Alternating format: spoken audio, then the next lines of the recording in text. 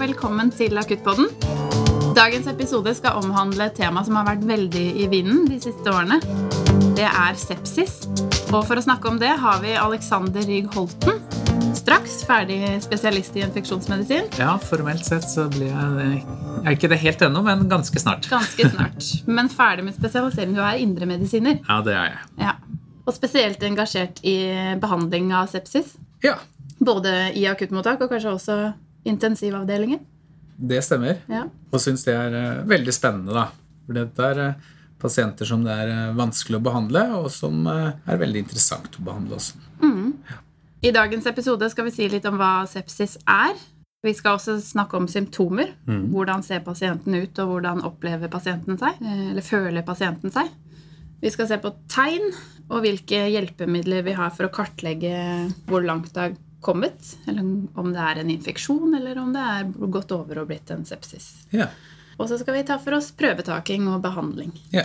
Vil du begynne med å si litt om hva det er? Ja. Forekomst og... Hva er sepsis? Vi har jo fått en veldig spesifikk definisjon på det, ved at det er en infeksjon som på grunn av en respons i kroppen fører til organsvikter og dermed en livsfarlig situasjon. Men det er ofte vanskelig å slå fast om den pasienten som man har foran seg der og da har sepsis eller ikke. Det er i mange tilfeller litt lettere å se når det har gått noen timer da. Sånn er det jo med mange tilstander for øvrig. Men for å si det helt kort så er sepsis når kroppen har mistet kontroll over en infeksjon, og det er kjedereaksjoner som har startet i kroppens respons på infeksjonen som skader kroppen, og som kan føre til organsvikter. Og når denne kjedereaksjonen har kommet i gang, så er dødeligheten nesten 100% hvis ikke man får behandlet den på riktig måte. Mange bruker jo ordet blodforgiftning om sepsis. Er det korrekt å kalle det det? Ja, blodforgiftning er jo det norske ordet for sepsis, og selv er jeg ikke spesielt glad i det, fordi det sier jo kanskje ikke noe mer enn det ordet sepsis gjør. Verdens helseorganisasjon har helt nylig en resolusjon om sepsisbehandling i hele verden, og de anbefaler i et av punktene der at vi som helsepersonell bruker ordet sepsis og ikke blood poisoning da, på engelsk, eller blodforgiftning på norsk. Usikker på om det kanskje betyr så mye, men det er ikke tvil om at befolkningen har et mye mindre bevisst forhold til sepsis sammenlignet med mange andre livsfarlige sykdommer, som hjerteinfarkt eller hjerneslag, som befolkningen har et navn på, da, som de vet hva betyr. Ja.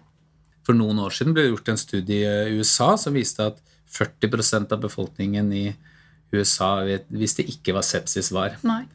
Og det ble slått opp der da, som at dette var alvorlig, og dette var et høyt tall. Men jeg tror personlig at i Norge er det enda dårligere enn det. Ja. Fordi mange helsepersonell vet jo ikke hva sepsis er. Nei. Og det er jo rart, fordi det er en vanlig tilstand, og det er en veldig farlig tilstand. Mye høyere dødelighet enn hjerteinfarkt og hjerneslag, da, som jeg nevnte. Så der er det en pedagogisk jobb å gjøre opp mot befolkningen. Litt folkeopplysning. Ja, det tror jeg må til. Ja. For det er vel også sånn, og du må korrigere meg hvis jeg sier feil, men at man kan ha sepsis uten å ha bakterier i blodet? Ja, det er riktig. Sepsis er jo på en måte samspillet mellom en eller annen infeksjon og kroppens reaksjon på det. Og det å finne bakterier i blodet, som da kalles bakteremi, det er bakterier i blodet, det er et vanlig funn ved sepsis, men ikke nødvendig. Nei. I prinsippet så kan enhver infeksjon gi sepsis, og det er ikke nødvendigvis slik at det påvises bakterier i blodet. Nei. Det begynner jo med en infeksjon på et lokalt sted, men så går det systemisk. Eller at vi får en systemisk reaksjon. Og da er det jo veldig mye av det samme som skjer når du har en lokal infeksjon, at det blir kapillærlekkasje, at det blir ødemer og hevelse i det området man har en infeksjon. Man kan jo se for seg at man har en neglrotbetennelse, bare for å ta det kanskje ikke begynne med sepsis fra en neglrotbetennelse, men det kan jo. Det kan jo det, selv om det er nok en uvanlig årsak til sepsis. Da. Men bare se for seg den der lokale hevelsen og kapillærlekkasjen i det området, for det er jo litt det samme som skjer når det da går systemisk, at du får en kapillærlekkasje i hele kroppen? Det kan du godt si. Det er jo en rekke responser som skjer i kroppen, blant annet dette med kapillærlekkasje og dilatasjon av det perifere karsystemet for eksempel, og en rekke andre ting også, som på immunologisk side og på sirkulasjon også. Og, så jeg er helt enig med deg, det er mange av de samme tingene man kjenner igjen for en lokal reaksjon på en liten skade eller en flis i fingeren for den saks skyld, men som da skjer systemisk. Men så er det mange andre ting også da. Og disse responsene på sepsis er utrolig komplisert, og vi kjenner det mer og mer, men langt ifra ferdig med det. Og man har en visjon om at man om noen år kan liksom gripe inn i disse reaksjonene og gjøre noe med dem. Men i dag så har vi nesten ingen virkemidler for å bremse den systemiske responsen. Man må behandle infeksjonen, og så må man behandle de organsviktene som pasienten får, og så må vi håpe at de andre tingene går over av seg selv, og sånn på den måten redde pasienten. Og det gjør at selv om man gir optimal behandling av det vi har tilgjengelig i dag, så er dødeligheten likevel veldig høy, kanskje 15%, og hvis man har septisk sjokk, så er dødeligheten opp mot 30-40%. Så det er ikke mye du kan komme med i akuttmottaket som er like farlig som sepsis. Nei. Og samtidig er det veldig vanlig her på Ullevål for eksempel, hvor vi er, så regner med at det er en pasient med sepsis hver eneste dag. Ja. Ekte sepsis med organsvikter. Og på verdensperspektiv så er dette den store dreperen av unge mennesker, unge friske mennesker.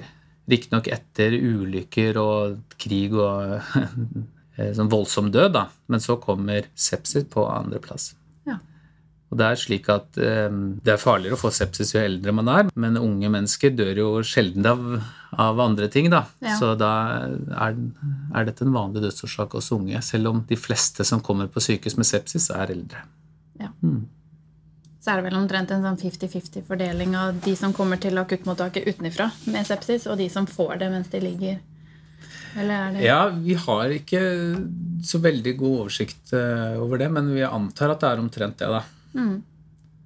Det går litt på hvordan man definerer det, fordi disse pasientgruppene er ganske forskjellige. De pasientene som får sepsis utenfor sykehus, og de som får det når de ligger på en intensivavdeling for eksempel, eller på en postoperativ avdeling, som jo er en vanlig årsak til sepsis, postoperativ sepsis, men de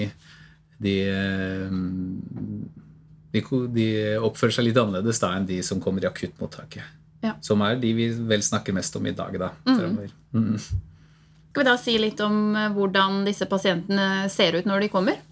Ja. Først, hva kjenner pasientene? Når bør pasienten tenke på, er det sepsis jeg har? Ja. Og det er også et litt vanskelig spørsmål. Sånn, hvis vi sammenligner med hjerteinfarkt igjen, da, så er befolkningen lært opp til at de har vondt i brystet, så skal de til legen. Eller til ringeambulansen, mener jeg. Men på sepsis så har vi ikke et symptom eller noe som pasienten kjenner som betyr sepsis. Altså vi er jo opptatt av dette med feber, men feber er jo normalt med infeksjoner, og i seg selv er ikke det noe som gjør at man skal tenke at her er det likhetstegn med sepsis. Nei. Men det er jo viktig det at hvis pasienten føler seg mye dårligere enn det som er vant til vanlig, da, er et ekstremt ubehag, så må man tenke at det er noe på gang. Hvis det er pustebesvær, rask puls, klam eller svett i huden, spesielt hvis pasienten blir forvirret eller særlig ved redusert bevissthet, og da ekstrem smerte. Som alle ting kan jo være mye rart, men bør i hvert fall vurderes for sepsisutvikling. Og så er det dette som vi kaller et frostanfall, at pasientene blir fryktelig kalde og skjelver ukontrollert. Det er noe som kaller det for å ha positiv kaffekopptest. At man skjelver så mye at man klarer ikke å holde kaffekoppen i hånda uten å søle. Nei. Et sånt frostanfall, det er et tegn på at man har bakterier i blodet, eller i hvert fall at kroppen reagerer på det. Kan være et tegn på sepsis. Da. Så da disse pasientene skal på sykehus, synes jeg. Ja. Så har det vært mye fokus på de 2 senere årene. Det var vel, det 2016 de begynte denne sepsiskampanjen med krav med nasjonale retningslinjer på at disse pasientene skal ha antibiotika innen en time. Ja, det jo det som kravet i Norge nå. Antibiotika innen en time etter at sepsis mistenkt, da, eller at det kommet til et akuttmottak hvor man mistenker sepsis. Og det kommer av at vi har ikke så mange behandlingsalternativ for sepsis, og det aller viktigste å behandle infeksjonen, og da viser det seg at det kommer tidlig til, det helt avgjørende, og spesielt hos de mest syke. Ja.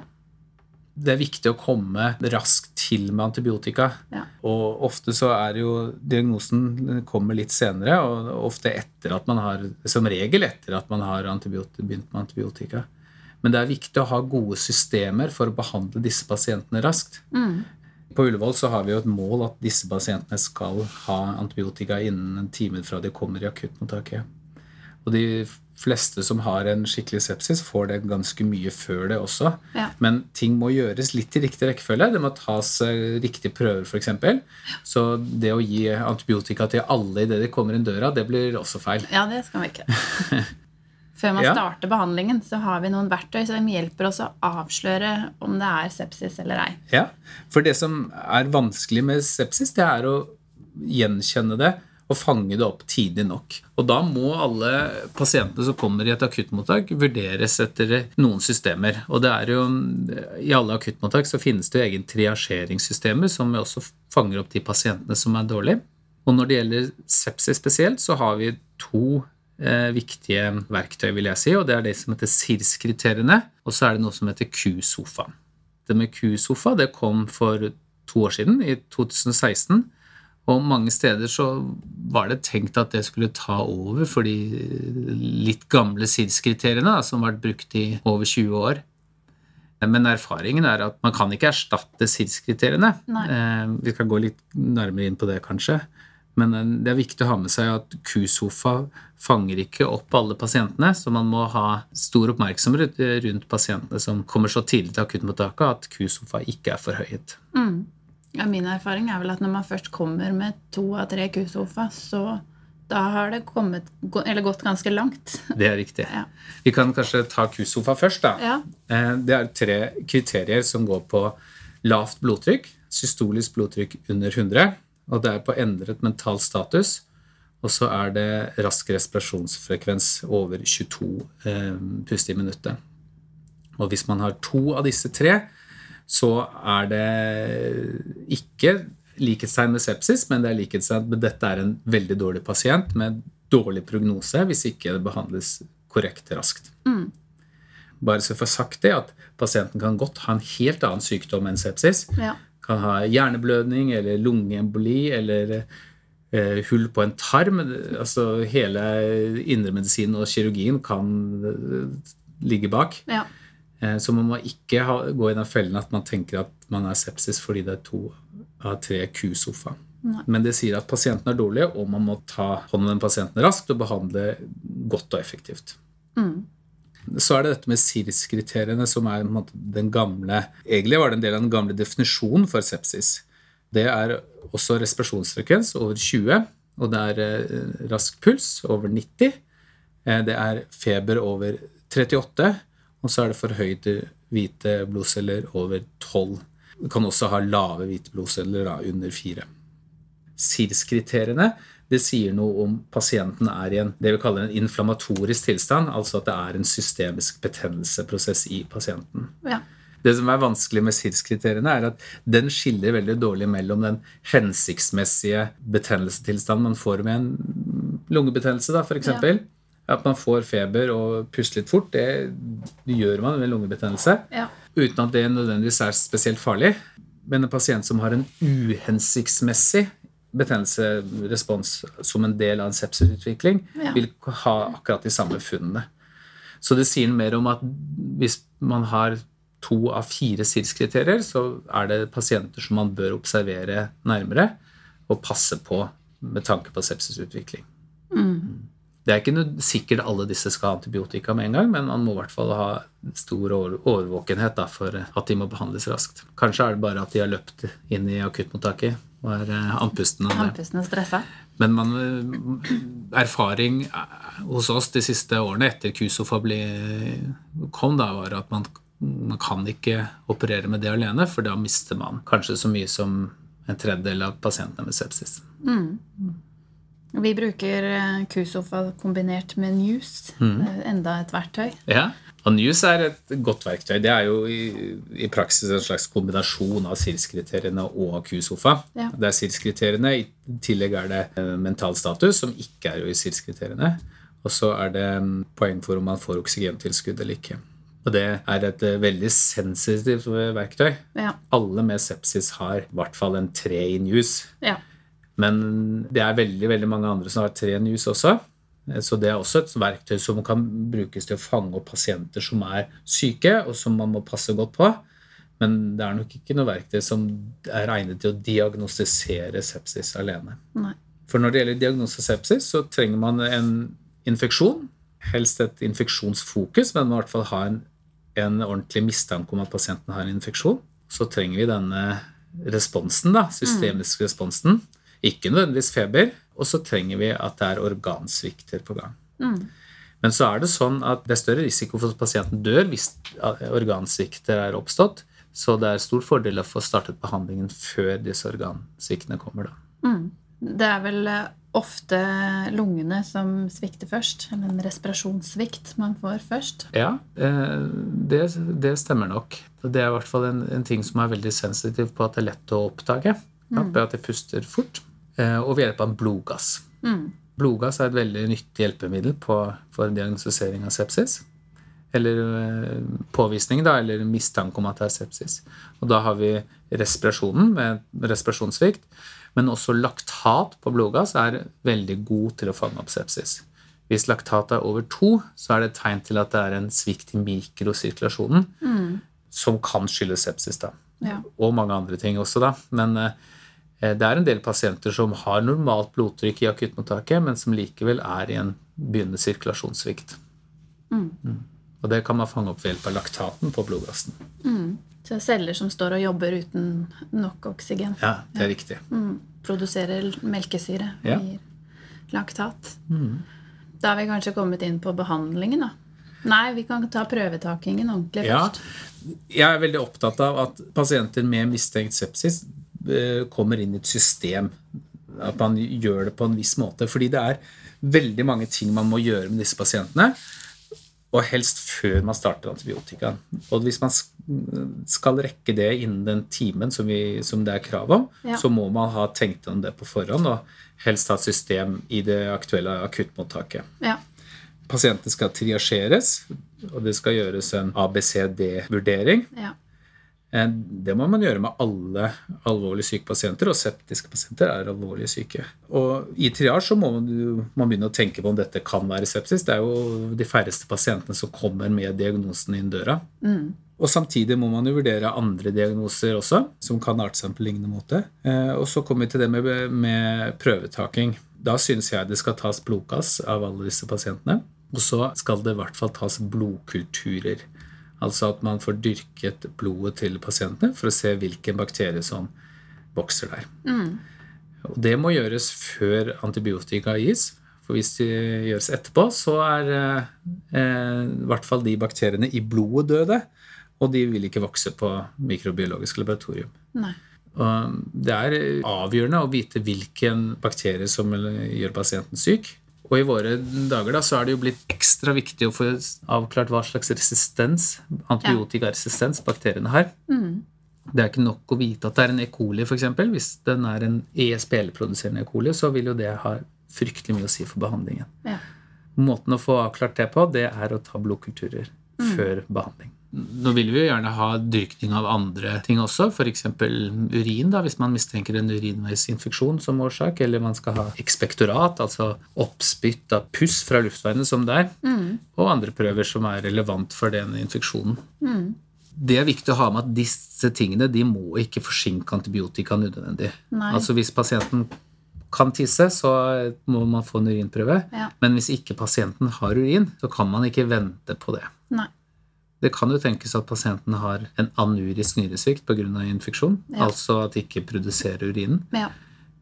Og vi har jo sett eksempler tidligere på at man har ventet ved antibiotika i timesvis på urin, og så har det ikke kommet noe urin i det hele tatt. Nei. Så det aller viktigste å få tatt blodkulturer, og så vil vi gjerne ha andre ting, men det skal ikke forsinke antibiotika. Nei. De som så dårlige at det mistanke om at de har en prerenal nyresvikt på grunn av sirkulasjonssvikt, så det jo en fordel med et kateter kanskje for å følge med på den urinproduksjonen med timediurese. Men det da sånn at antibiotika kan gis først, og så kan man ta den? Det tar vel kanskje litt tid før det går over i den urinen som eventuelt står i blæra, eller? Ja, antibiotikaen går ikke over i urinen som står i blæra, så den kan man få en god dyrkning av. Derimot så går det veldig fort antibiotika inn i nyrene, fordi nyrene en veldig stor gjennomblødning. Ja. Stor deler av minuttvolumet går i nyrene. Ja. Så antibiotikaen virker raskt i nyrene, så den urin som produseres etter at antibiotikaen gitt, blir nok fort steril, da. Altså fort uten bakterier. Men hvis man heldig at det står en skvett i blæra, får man den. Men det veldig, veldig viktig med gode prøver, og det å få tatt en urinprøve via kateter, det bra. Ja. Der får man en ren prøve også. Og som du sier, så det viktig å ha den der ABC-tankegangen i bakhodet.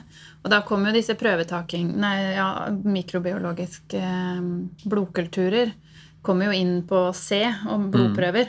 Nå kan jo ikke jeg snakke for alle sykehus, men hvis man har anledning til å være i hvert fall 2 sykepleiere, så hjelper jo det, og så får man inn mikrobiologen hvis man har tilgang på de, eller man tar prøvene selv.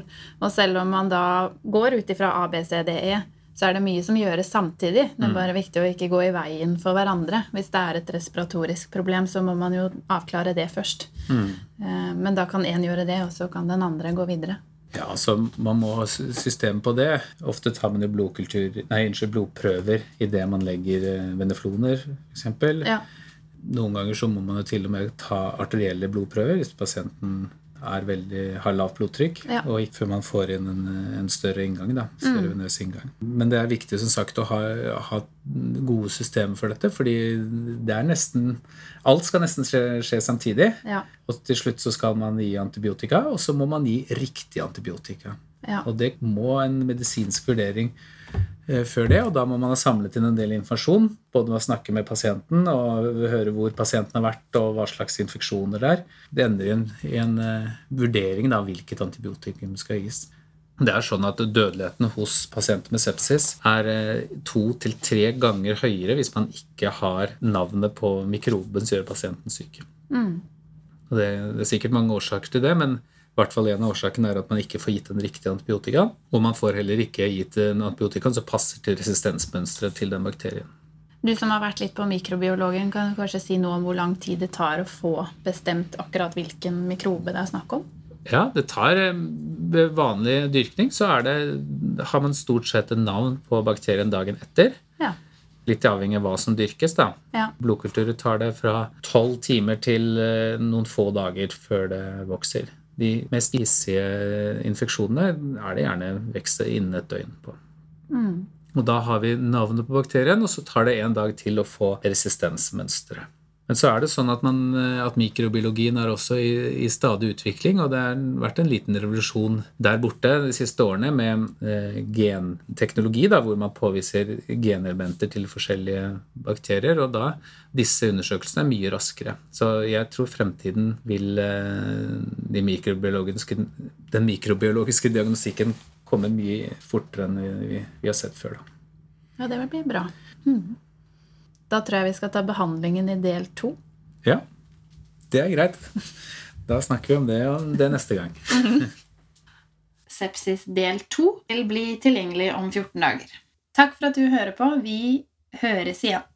Dersom du ønsker å lese mer om sepsis og sepsisbehandling, så kan du gjøre det i boken Klinisk sykepleie 1, utgitt av Gyldendal Forlag. Der kan du også lese om News og Q-sofa.